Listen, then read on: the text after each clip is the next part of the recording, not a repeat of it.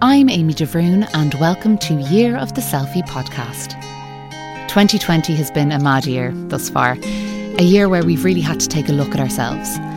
As a self-help nut, this hasn't been hugely out of the ordinary for me, but what has been so unusual is watching an entire creative industry grind to a halt in front of my very eyes. The link between creativity and mental health has always fascinated me, so I wanted to go deeper. In a world where we so often equate success with fame, it can be easy to forget the reason behind it all. Creativity. This unique, inexplicable gift. The thing we do where we lose all sense of time. The thing that lifts our hearts even in the darkest of moments. The thing that many of us feel we were put on this earth to do. So every week I'm going to talk to my guests about just that. Their creativity. Their highs and lows, and where they find their creativity when it feels like there's nowhere to put it. On today's podcast, we have none other than Irish producer and all-round Wonder Woman, Katherine Kennedy. She is such a lovely soul, and I think you're going to get a lot from this. So get comfy and enjoy.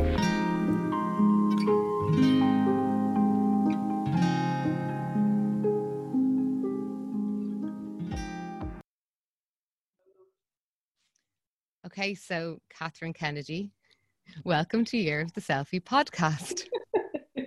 Thank you. Hello. You're so welcome to be here. Congratulations. Thanks for having me. I'm flattered. No, I wanted to have you on for many reasons, because we've known each other a long time, but motherhood has gotten in the way of both of us, I think. So we haven't had a chat. So this is a good excuse for a chat. It's always nice. Yeah. And also just, I'm a huge fan of yours. Just with kind of, so for anyone who doesn't know, Katherine, you actually, you produced my short film that I wrote after. And that was kind of when you had started your production company, Kennedy Films. Yeah. And and there's loads to get into there because I'm actually when I first met you on an ad where I first met my now husband. And we nearly died in a car. Yes. Yeah. And it was me driving. Yeah. I picked you up.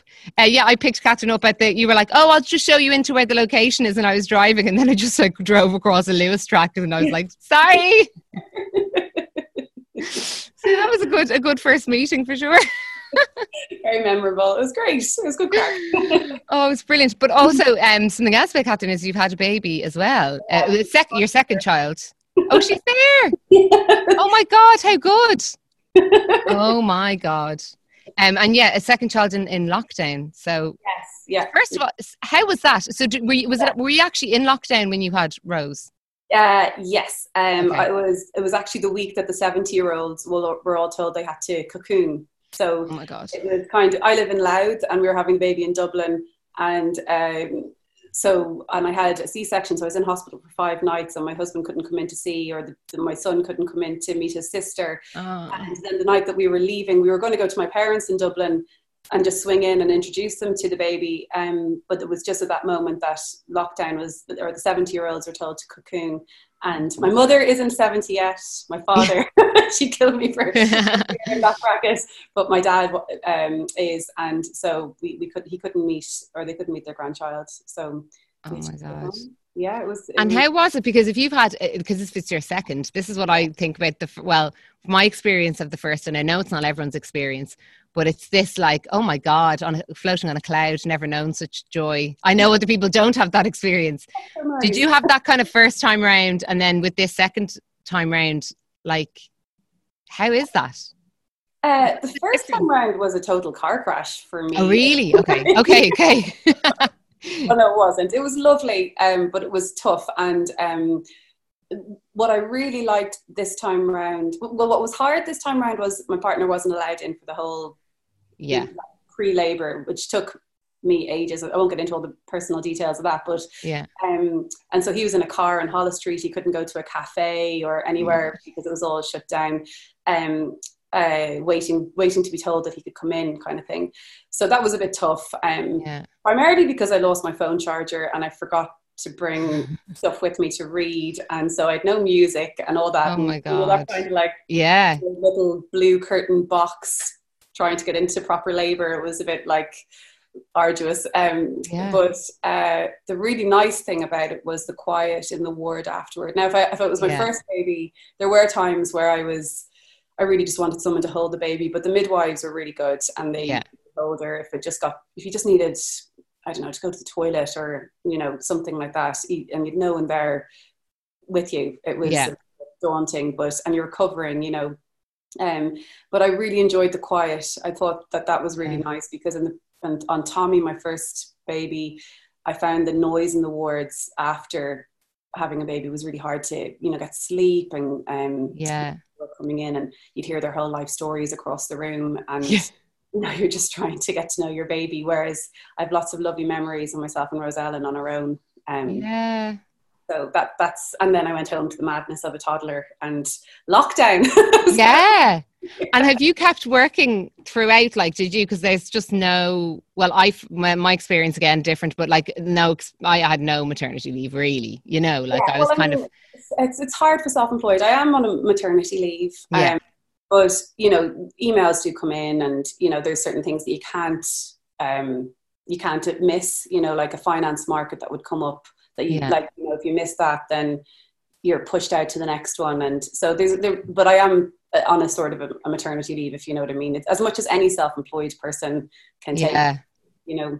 And come here to me, how is it having two? I'm so intrigued. Like, in terms of work, right? Because I'm terrified. I'm like, oh God, if I ever have a second, I'm going to be like, oh God, you know.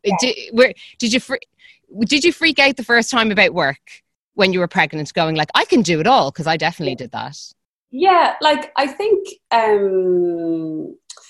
I kind of just brought him everywhere with me. He was on 12 airplane flights in his first year of life, going to finance markets and stuff. And I mean, generally, I think if you kind of say this is how I'm doing it, people don't really. I did get a few comments at a market from women mostly. Men never really said a word. They just got on with it.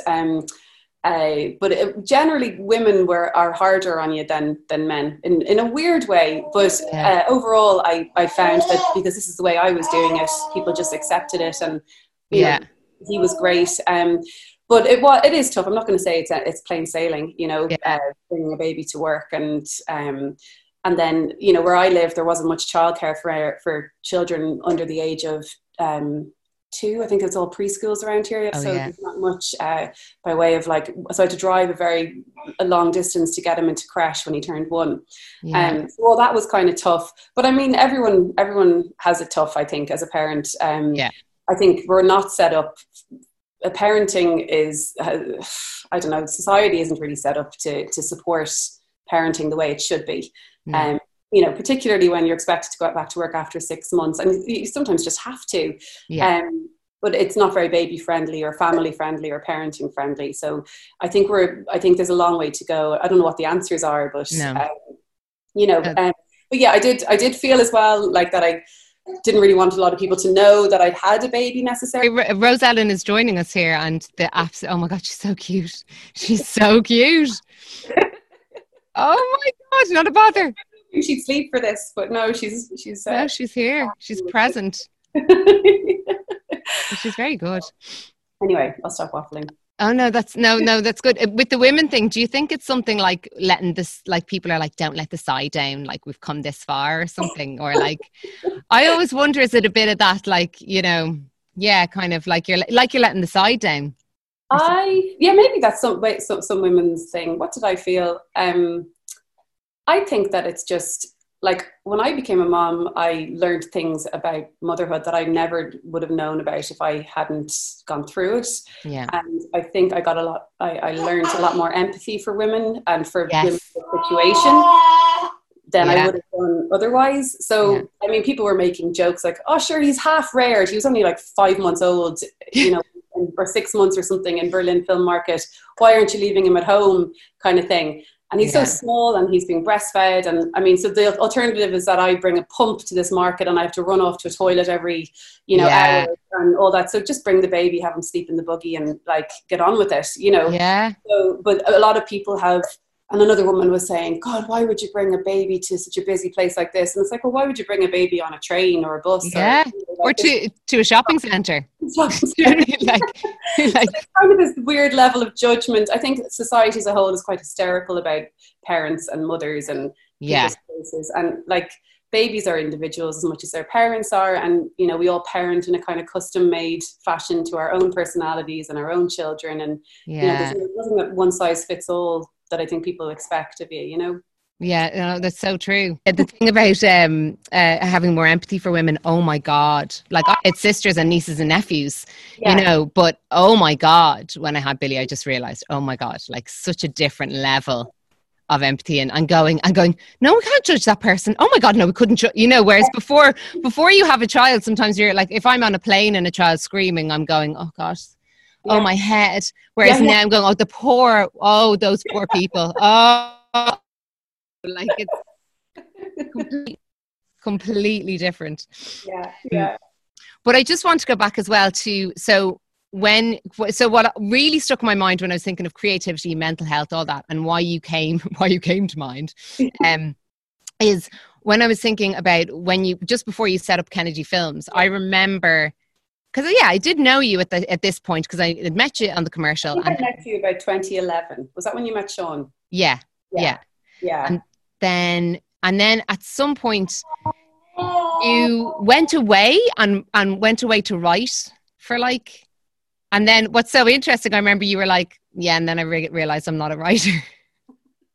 Which I think is so refreshing. So I wanted to just talk about that for a minute and see like what was the catalyst to make you take a break? Because were you producing commercials? I know you were working for Antidote, like when I met you, but I was to kind of talk through where I started from and then how I got to there. Yeah. And then that.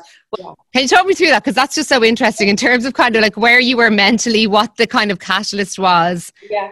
You know, and how you even came to admitting to yourself that, oh no, maybe I'm not a writer in that capacity. Yeah. Well. Maybe you are. I don't know what it is.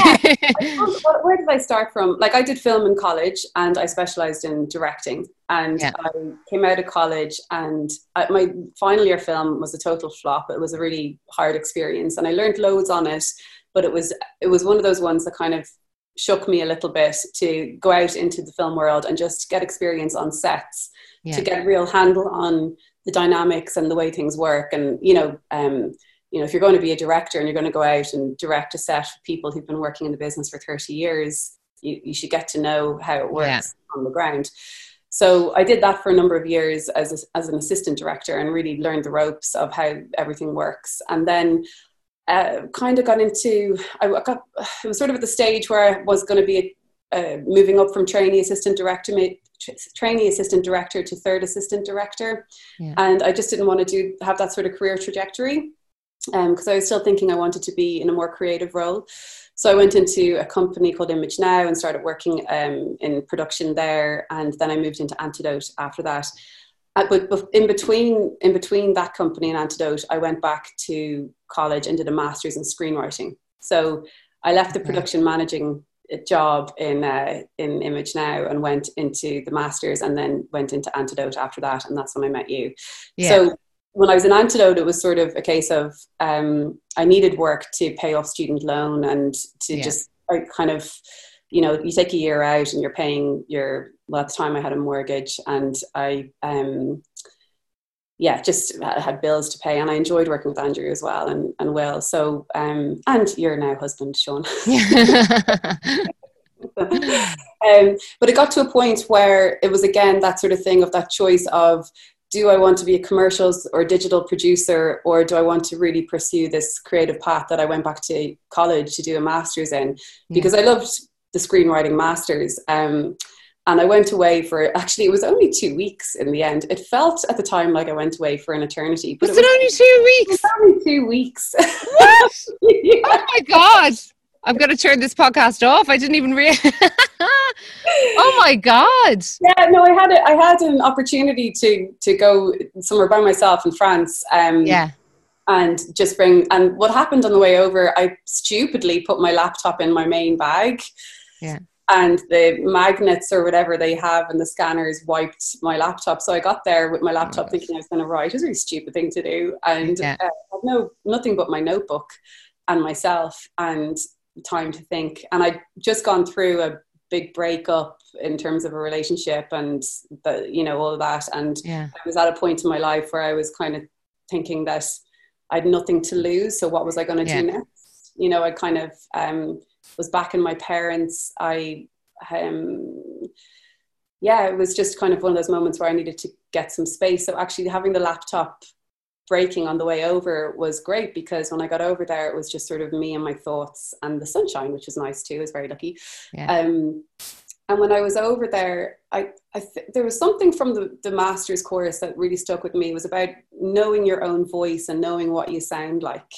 And I could never really pinpoint how my writing came across. I could read somebody else's and think, that's the way, that's the genre they're in, or, that's what they're strong at.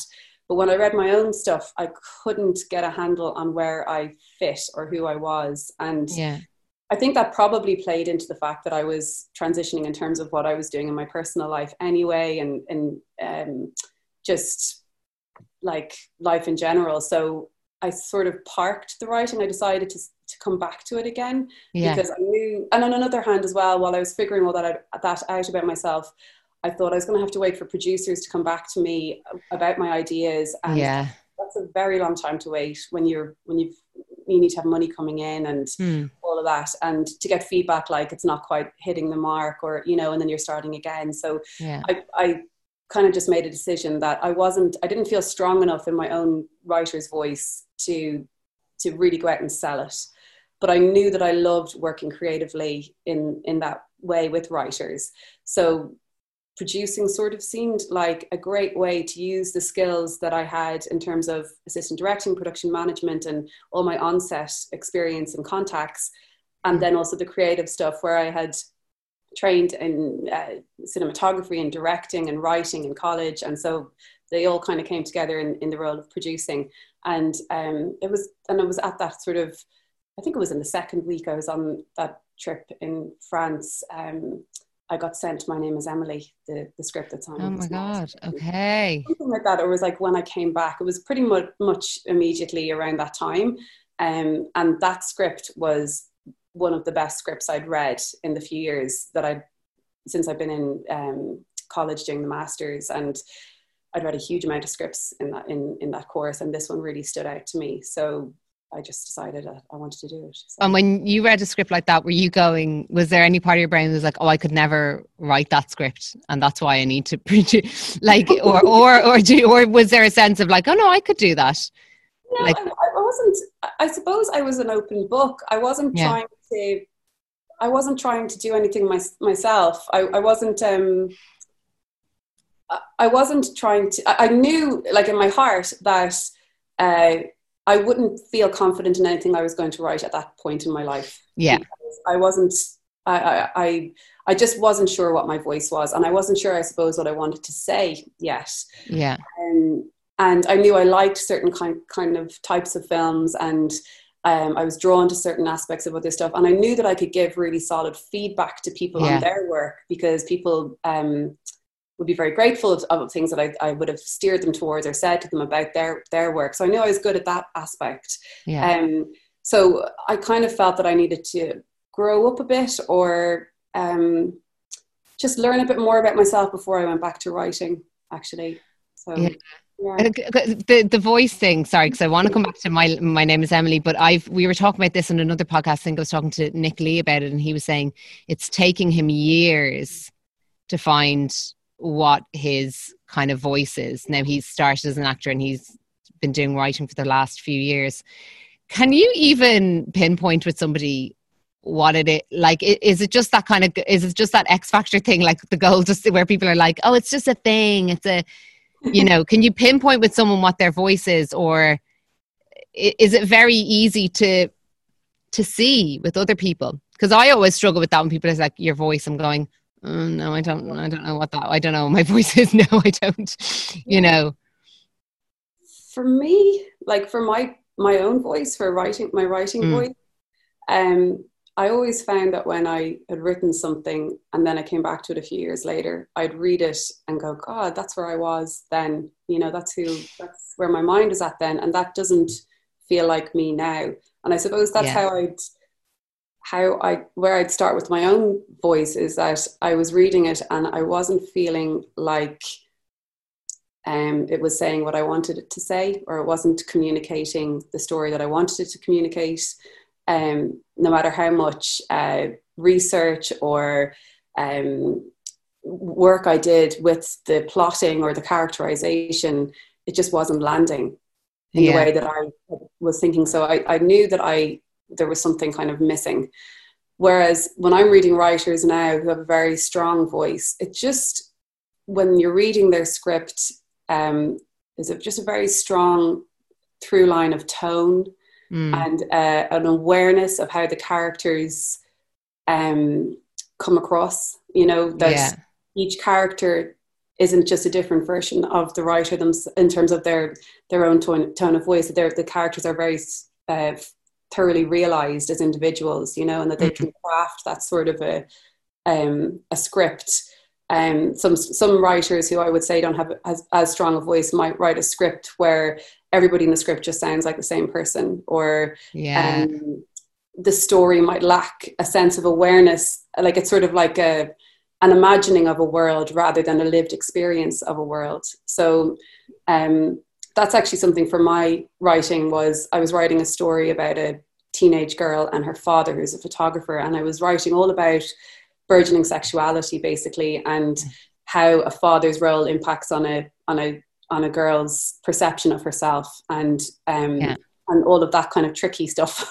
Yeah. Well, very interesting. So, like very so heavy, you know. So so like, and again, it ended up being too heavy for what I actually wanted to do, you know. Yeah. And so this is what's going to happen now in this podcast, because I keep trailing off these days. So I'm so tired. And the point was in the first place. Oh no, I'm also so tired. I can't even remember where I was asking you either. About sense of the voice and kind of where that kind of comes from, and and I think. I was going to say, because I remember like there was something I was writing and someone was kind of going. There was two kind of co-leads, of course, because I couldn't just make it normal and easy for myself and straightforward. So I was like 2 leads, but one of them I had in my head that's the one I would play.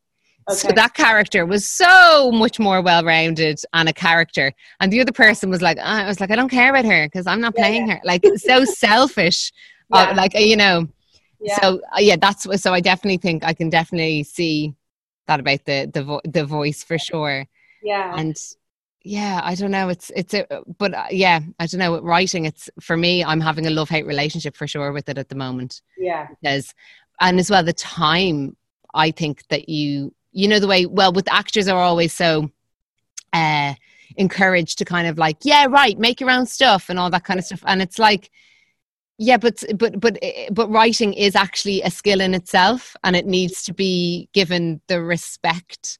And if I'm busy shooting something and then also looking after my baby, I can't really have the time. I don't really have the time to kind of scribble something down. It would be scribbled down and probably pretty bad. Yeah. Well, and that's it. And it's kind of, I feel like that too, that maybe in time I'll come back to writing. Right now, the space that would be required for it just doesn't exist, you know. Yeah. But I do have some ideas that all through through the last 3 years has just hung around in my head. So I feel like that they're trying to get out, you know. So maybe when there's a bit more space, a bit more sleep. It's exactly. It's like the Elizabeth Gilbert. I'm always mentioning her because I love her. I love her basically.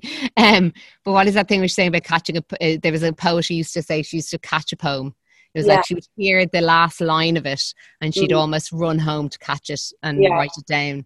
And I think if there is an idea that's been banging around in your head and that hasn't been done yet, I'm always like, oh, that needs to be done. Because, you know, like if it's, sometimes you see that it's someone else has caught that idea and you just have to go, okay, you've done that. That's fine. That's happened to me a couple of times. like with your voice as well, it's difficult because you're getting feedback from so many different sources, and many different people are giving you opinions on your writing. Yeah. You know, so it's Yeah. hard to choose what's right for your, and I think that comes down to the confidence and your own strength of voice and knowing what it is you're trying to say. Because I think that was my problem mainly when I was doing the masters, was I took everything, every single tutorial, Yes. every single script editor that read the script said, and I tried to do everything and ended up losing all sense. I think I wrote 3 different films in the entire year. Yeah. But that in itself is a learning curve in terms of how I work with writers now, because, you know, you have to give a writer room to figure out what it is they're trying to say, you know, Yes. and rather than just coming in really heavy-handedly and saying something like strip all the darkness out of that script and just focus on the characters. I mean, that threw me in my script, was because I think I write in with a kind of a dark sensibility actually. Yeah. And be told to strip that out threw me into a bit of a loop, Yeah. you know. Well, you're stripping yourself of your voice, because if that's how you write, it has that little sense. Yes, that's totally how that's happened to me. On something I was writing, where I just there'd be sometimes I'd go back and I'd read a page and be like, that's not my writing, and it would be basically just the notes that I'd been given. I'm really good with notes. I'm so good at getting notes. Really, that's what makes me great as an actor on set or whatever. If someone gives me a note, I can take it, I can do it. So I do that with my writing, but it then just loses all sense of what I was trying to say, what my voice was. And I remember one time, I remember a couple of notes, things like, you know, oh, that's you know, that's coming across this way, and I was like, oh no, but it's, and then I try and do the exact opposite, and I realized that I was going, no, it over there where I was going in the direction it wasn't there, but now I'm going in the opposite direction, and that doesn't feel right. It's so interesting. It's so, sorry, it is, like, because I haven't spoken enough about writing podcasts, so I'm like, sorry, I'm like, so now I'm like all in. But with when you got the script, so you were saying you got the script from My Name Is Emily. Yeah. So that was such, oh my God, like a huge achievement from beginning to end. But like, what a fucking starting point. Like, you know what I mean? Like that was the first feature for Kennedy Films, wasn't it? Yeah. Okay. Yeah. So like I know you probably got funding elsewhere, but you also crowdsourced for some of it. And I guess you'll probably speak about it better, because Simon, the director, had motor neuron disease. Yeah. So just, I suppose, tell us a bit about that, and I'll interject, because it's so huge. I don't want to not do it justice. So I guess, because I remember, like, at the beginning you were like, oh, here's some badges, like, for My Name Is Emily, and you're getting loads of press, and everyone was like promoting it and funding it, and the badges were great, actually. I have one. It's in one of my writing books there in the back, outside the sweatbox here in the attic. One of my books for writing was it's on the front of it, so that's why I remember it so clearly. Oh, it was a great experience. I was sent the script, My Name Is Emily, and I looked up the director, Simon Fitzmaurice, and he directed 2 short films called Full Circle and The Sound of People. And The Sound of People had gone to Sundance, and both of them had won loads of awards. So I loved the script first and foremost, and then saw his shorts, and he was just such a beautiful filmmaker and such a talent. And then I actually didn't really understand fully, you know, when you're just not in the world, I suppose, of disability. I didn't really understand what having motor neuron disease meant when I was reading about him. I saw that he had a disability, but I wasn't. I suppose you have to wait until you meet somebody to really understand what it means. And when I met Simon, he was in his office, and how he communicated, and how he'd started the script typing with his hands, but he had finished the script typing with his eyes on an eye gaze computer.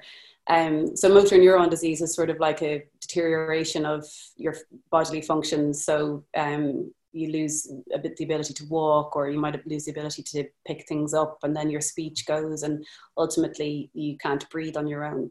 So he was breathing with the help of a ventilator, and how he communicated was through eye gaze technology. So I just thought that was really cool, like that he had done that, you know. Yeah. And he just had such spark in his eyes when I met him. I mean, he was in a house with 5 very young kids, all under the age of, I think, 8 or something when I met him first, and twin babies at the end. And there was a dog running around, and Ruth, his wife, is just so lovely. And the whole house was so warm. And he, like, Simon was just a young, fit guy, you know, with this awful disease. So he had, when I met him first, he was still quite strong looking, and, you know, and I just thought, you know, like, filmmaking is a pain in the hole.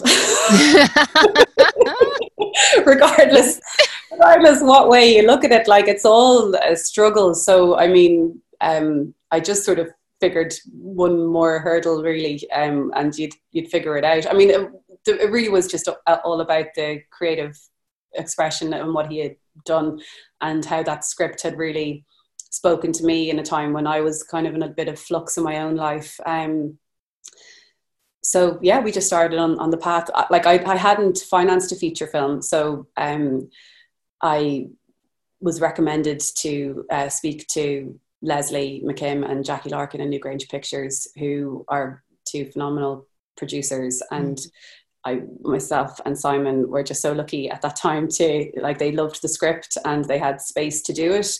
So initially they came on as executive producers, but I was so inexperienced and didn't know my way around the financing world, beyond putting applications in, but just really what it takes to raise the kind of money that we were looking for. Because the budget, the minimal level we were looking for was 2 million to get the film made, and you could never raise that out of one country. So they had the, you know, co-producer contacts in other countries and things like that to harness for it. So we then ended up producing the film together. And for my part, in terms of the financing, we did we all did it together, really, the crowdfunding campaign to raise the gap in the budget to allow Simon to be on set. So we had the kind of basic budget for just filming with a crew and, you know, a regular director. And then we had the costs to get a disabled director onto set and what that might mean. And obviously you're never going to have enough money for that, but that's what we were trying to raise, 200,000, and we hit 110,000 in, it was 120,000 actually in the end, in 30 days. So in 30 days, oh God, I didn't even realize it was that short a time. Yeah, that's incredible. I think I lost my voice and just was so sick. Yeah, I can imagine.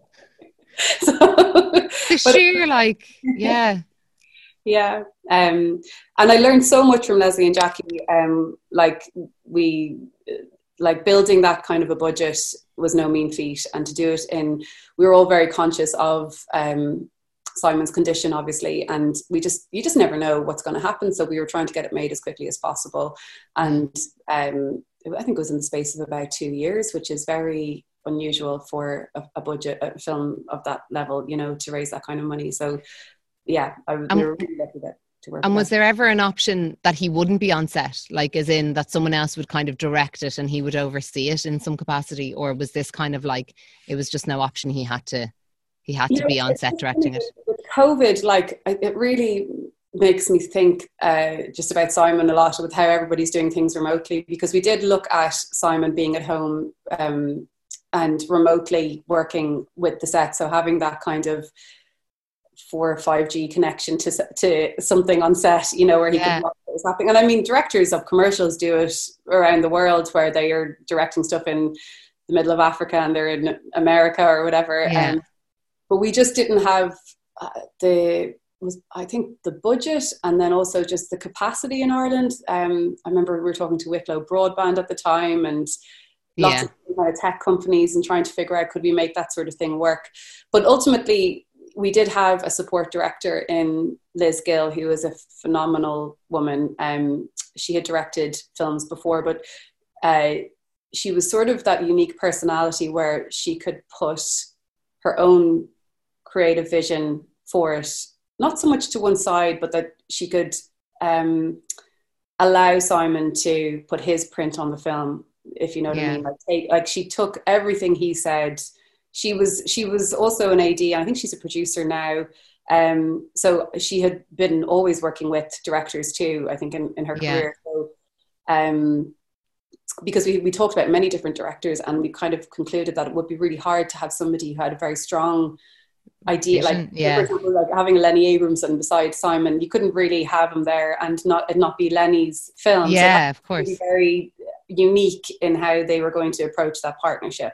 And Liz was amazing. She really gave it her everything. You know, she was tireless. And I mean, when you think about how we all work with emails and all that sort of stuff, like we all fly off one sentences to each other asking questions. And for Simon to open one of those emails and to answer that question takes a lot of time. So, you know, Liz was really invaluable in terms of answering questions from the crew and all of that. So yeah, it was a huge task, but great team. This is what I think this is my perception of you. I always think you're quite heart-led, like, you know, and is that how you approach your work? Because I really genuinely think I'd say there's other producers, well, I'm sure there was, but I'm like, there's a lot of other producers that would just go, no, that's too hard. Sorry, I can't. But I feel like if you see something in a piece of work, you'll be slightly heart over head. Would that be accurate? To the detriment of my pocket. I just don't have the patience. Life is too short, I think, and I mean, I haven't produced anything since then. In terms of, I am producing and developing things, but like, I don't want to just spit out loads of different content and format stuff if I don't feel like it's really good or that I really love it. So that's what I hope I can continue to do. And in terms of with My Name is Emily, so like obviously that came out, and what, like, I mean, in terms of, well, were you happy when it came out? Were you kind of like, was it all worth it? And I don't mean in the like, or was it one of those things where it was like, oh yeah, like it was a huge success, like for the company or whatever, but it may not have gotten the same success in the cinema, or, you know, what, like, how did it, or did just kind of the pleasure of having it, I don't know any of the numbers on My Name is Emily, I'm just asking, but as in, like, it was the pleasure of doing it, like, or were you just exhausted? Yeah, it is a bit of it's exhausting, yeah, but it was such an amazing feeling to be in a cinema with Simon watching his film. It was unreal to go to Toronto Film Festival and have him there and watching his film and being able to go on a plane, you know, in his condition and go over there and enjoy it. He wrote a really good piece for the Irish Times about it that you should look up, because it's just lovely. There was always just a feeling of just joy and happiness that it was. I think Simon had to make compromises in terms of his vision for the film, and in some aspects, you know, we didn't have any time on set, you know, to take loads of different, like, he was also a first-time feature film director, so you can imagine the nerves of that, and then being on set with a crew, and you can't physically move either, so he couldn't run in and out to the actors and go, that was brilliant what you just did there, or you know, like having a director that can go out and be the energy and kind of, you know, all that sort of stuff. So that was tricky for everybody, cast and crew and everything. So, and then the communication thing was hard as well, but so there were times when, and it happens with every low budget film, you just have to make decisions that you weren't happy with on the day, or that you have to just go with things. So I think, I don't know what the film would have ultimately been like if Simon had been able-bodied, but it is what it's a beautiful film that I'm really proud of and really proud to have produced, and I love it. And I think Simon loved it and Leslie loved it, and we were just really proud that we had achieved it, I think, and just really proud of Simon. And yeah, because the last time he would have been directing something, he would have been totally able-bodied, wouldn't he? Yeah. Was that like, that must just feel so that's amazing, like, you know, because it must just feel so hard, like, for all of your instincts, like all of those instincts that you have, and your body's just not playing ball, is just like, yeah, he had a very strong mind, a very single-minded person, and you know, his job was to just look at the monitor and give us a response to it on set. And he just, when everything was crazy around him, he just was that you know, I suppose solid center to it all. He had his eye on the monitors while we were filming, and just really focused, I suppose is the word I'm looking for. And he didn't have the headspace or the time to have anything else, you know, any of the noise that other people might have, you know, like kind of insecurities or doubts about stuff. He just had to be single-minded and focused on what he wanted, and to make sure that was what he was getting across to everybody, you know. But it was difficult. I'm sure it was difficult for him, you know. Yeah. And it's Not Yet Dark, the documentary, kind of. Yeah. Did that came out after My Name Is Emily? Well, we were filming around the same time. Yeah, it was. No, it was after it. It was just after it. Yeah. That was something we were filming behind the scenes, and just you know, it was something that we felt was a good idea to capture, just the task of shooting or directing a film when you're completely physically incapacitated. And we were just going to make it kind of about his goal towards making My Name Is Emily. But then while writing the film and directing the film, he wrote a book called It's Not Yet Dark, which is all about his experience with learning he had motor neuron disease and how that impacted his life. And it was just this beautiful insight into his mind and how he was feeling. And that then became the sort of spine of the documentary. So we had a narrator read the book, and we put down then with interviews with his wife and his family, and we just pieced together his life towards making My Name Is Emily. And I mean, a lot of people look at that film and they think it's about disability, but really it's about a love story between him and his wife, and it's full, and it's uplifting. It really is, because like their story is quite powerful, to be able to kind of overcome that and have all those children as well. You know, like it's incredible, because I'm going, when you were saying even about going to their house and all the kids like running around, I'm going, oh, that's like, that holds more weight for me now than it ever did. Because I'm going, oh my God, I only have one running around and two able-bodied people there, and sometimes still a struggle. You know, like. I know, and his wife Ruth is obviously phenomenal, and she's a writer obviously in her own right, and she's written her own book, and you know, she's an amazing woman. So they're both two very unusual characters, I think. Yeah. And so Simon passed away I'm not sure when he passed. I'm not sure. 17. Yeah. 17. Yeah, in October, yeah. How, like, without going to, well, just to ask it, like, how does that feel? Because I feel like you were so instrumental in a very pivotal point in his life, something that like he really wanted to do, and you almost helped him. I mean, helped him give birth to something, you know, his creation. And so how did that, is there a sort of a bittersweet, you know, when someone passes away like that, you know it's happening. But yeah, how did that feel? Obviously it was very sad, like, but like it tied up in that. I'm just trying to kind of get into what that is. Is there almost like, is there a piece because you go, well, I helped that thing, or is there still a like, shit, we could have done more, you know? Yeah. I mean, yeah, there's always the, we could have done more for sure. And I nearly feel like if he was still around now, I'd be doing little short films with him, or, you know, something like that, you know?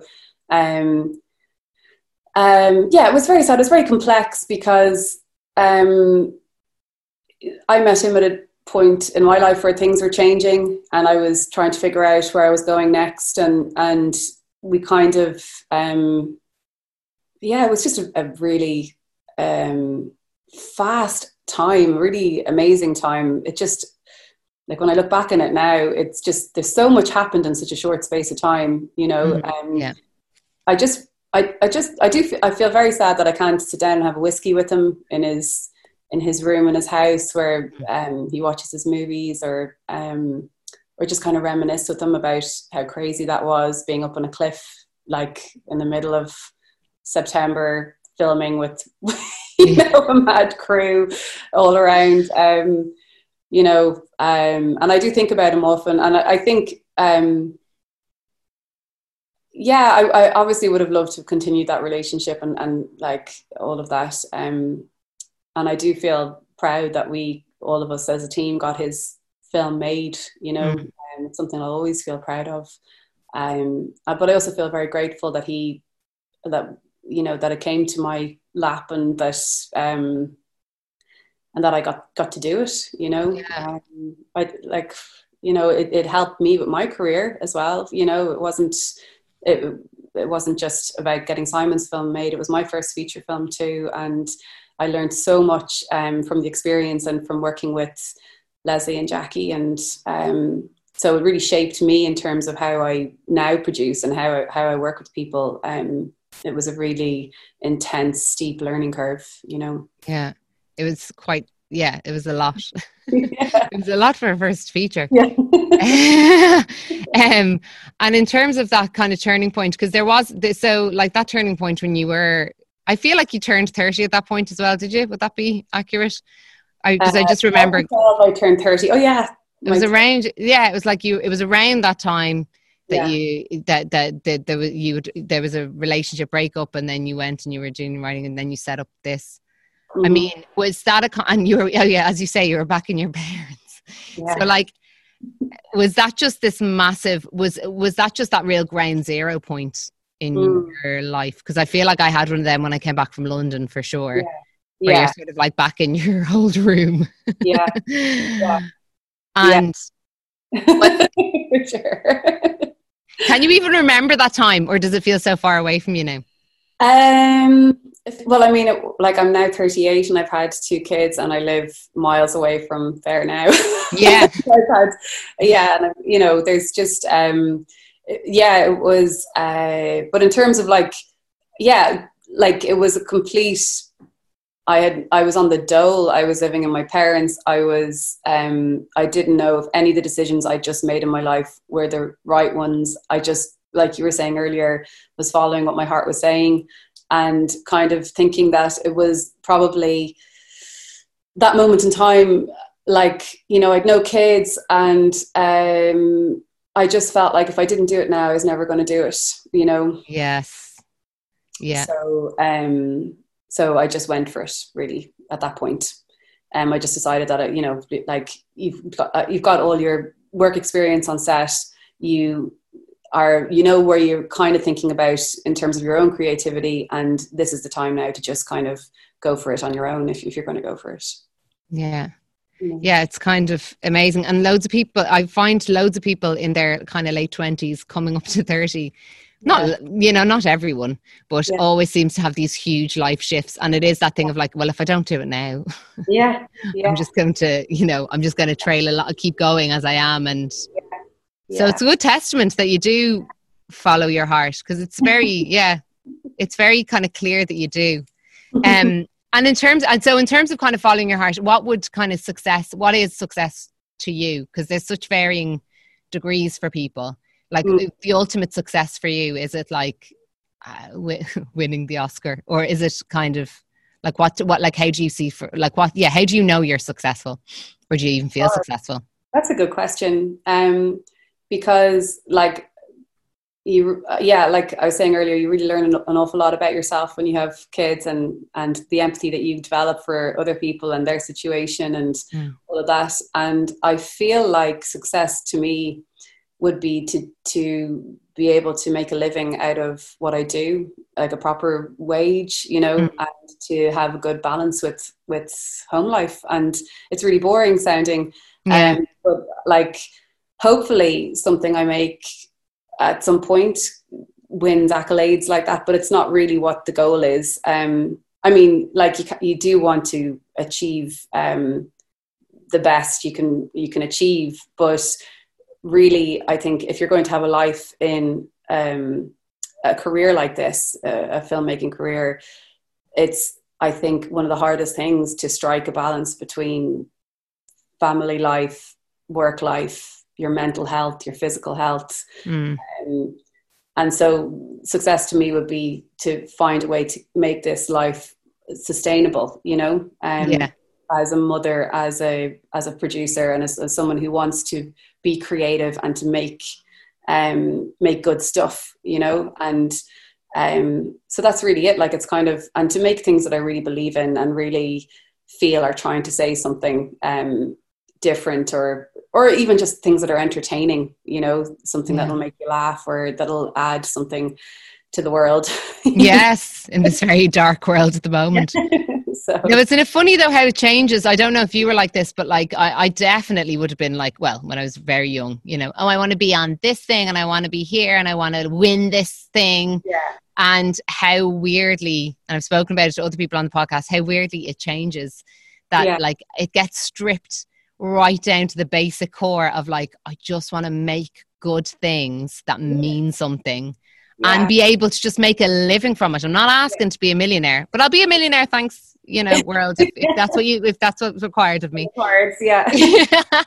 But yeah, it's funny how it kind of strips away. And I've a kind of a final question, because coming up to have to go back to your beautiful baby. But something I ask everybody, and it's quite open-ended, so it's fine if it's quite a long-winded answer. Mine usually are. But what does kind of creativity, what does creativity mean to you?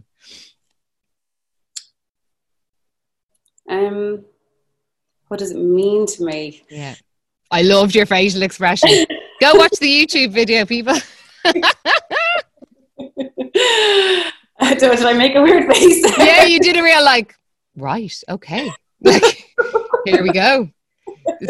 I've come so far, and the stupid cow asked me this question.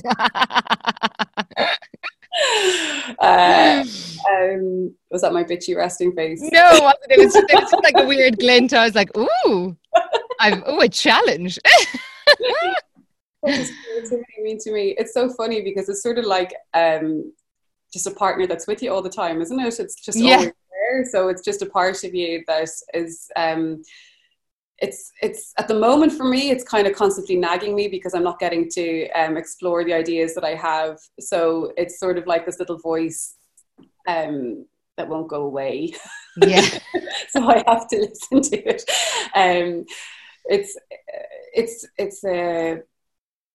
I feel so lucky that I have an imagination, because at any moment, whenever I'm breastfeeding the baby and staring off into the distance, or thinking about the things I have to do, I can start thinking about a story, or I can start thinking about a script, or a script that I'm reading, or and I can think and take that moment to really imagine where it could go.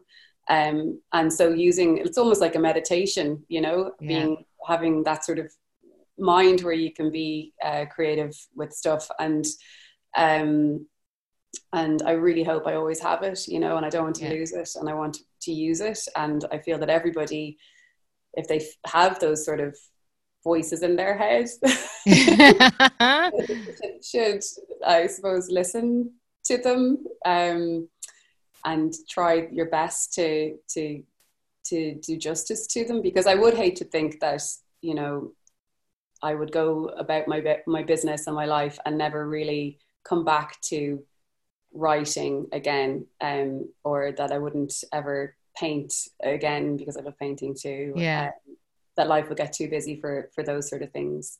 So I think it's sort of like I think for me, it's probably like exercise. You know, you have to make the time for it. So, and for your own mental health, you should make sure that you do it, have some moments of it every single day. And I'm lucky in that my job does allow me to do that every single day.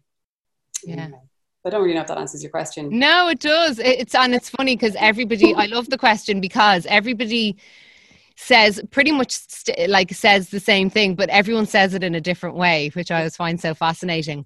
And it's because it's like it's the place where you lose all sense of time. It's part of you. It's something you feel so lucky to have, you know. And but how I love how everyone describes it, because it makes me be able to refine how to describe it myself, because I'm always like, I can't describe how great it is. And I get that as well about the niggly, like the weird stalker ex-boyfriend is niggling there the whole time, going like, that idea though. You're going, oh.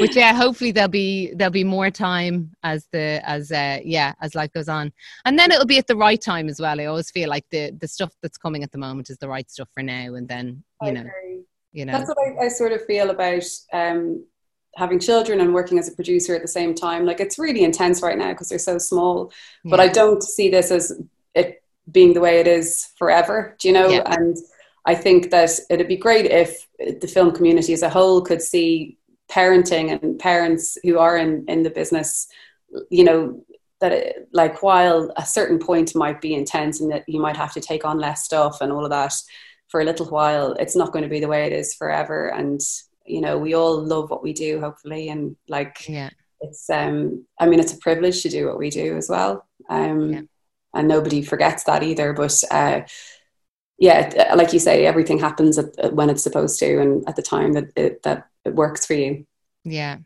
Oh, thank you so much, Catherine. I'm so glad we got to chat. Me too. I don't know if any of that helped. No, I think it'll help loads of people. It's so your story actually is so interesting, and I just think you're such an inspiration, and such an inspiration to women and mothers, because you're so calm. You're just like, yes, just going about your business. No, it's amazing, and that's what I do love about you, and what always resonates with me with you is that you are heart-led in the things that you do and the projects that you choose, and that's why that's why I respect you, because I think that's so nice, Amy. My God, I'm gonna go off on cloud 9 for the rest of the day. Oh, do your little counselling session. Yeah, exactly. Yeah, you're very welcome. Yeah, exactly. I just build her back up now. She's grand. See now and think about that. Thank you so much. Thanks so much. Thank you. I'll chat to you soon. So there you have it, Catherine Kennedy. What a beautiful person Catherine is.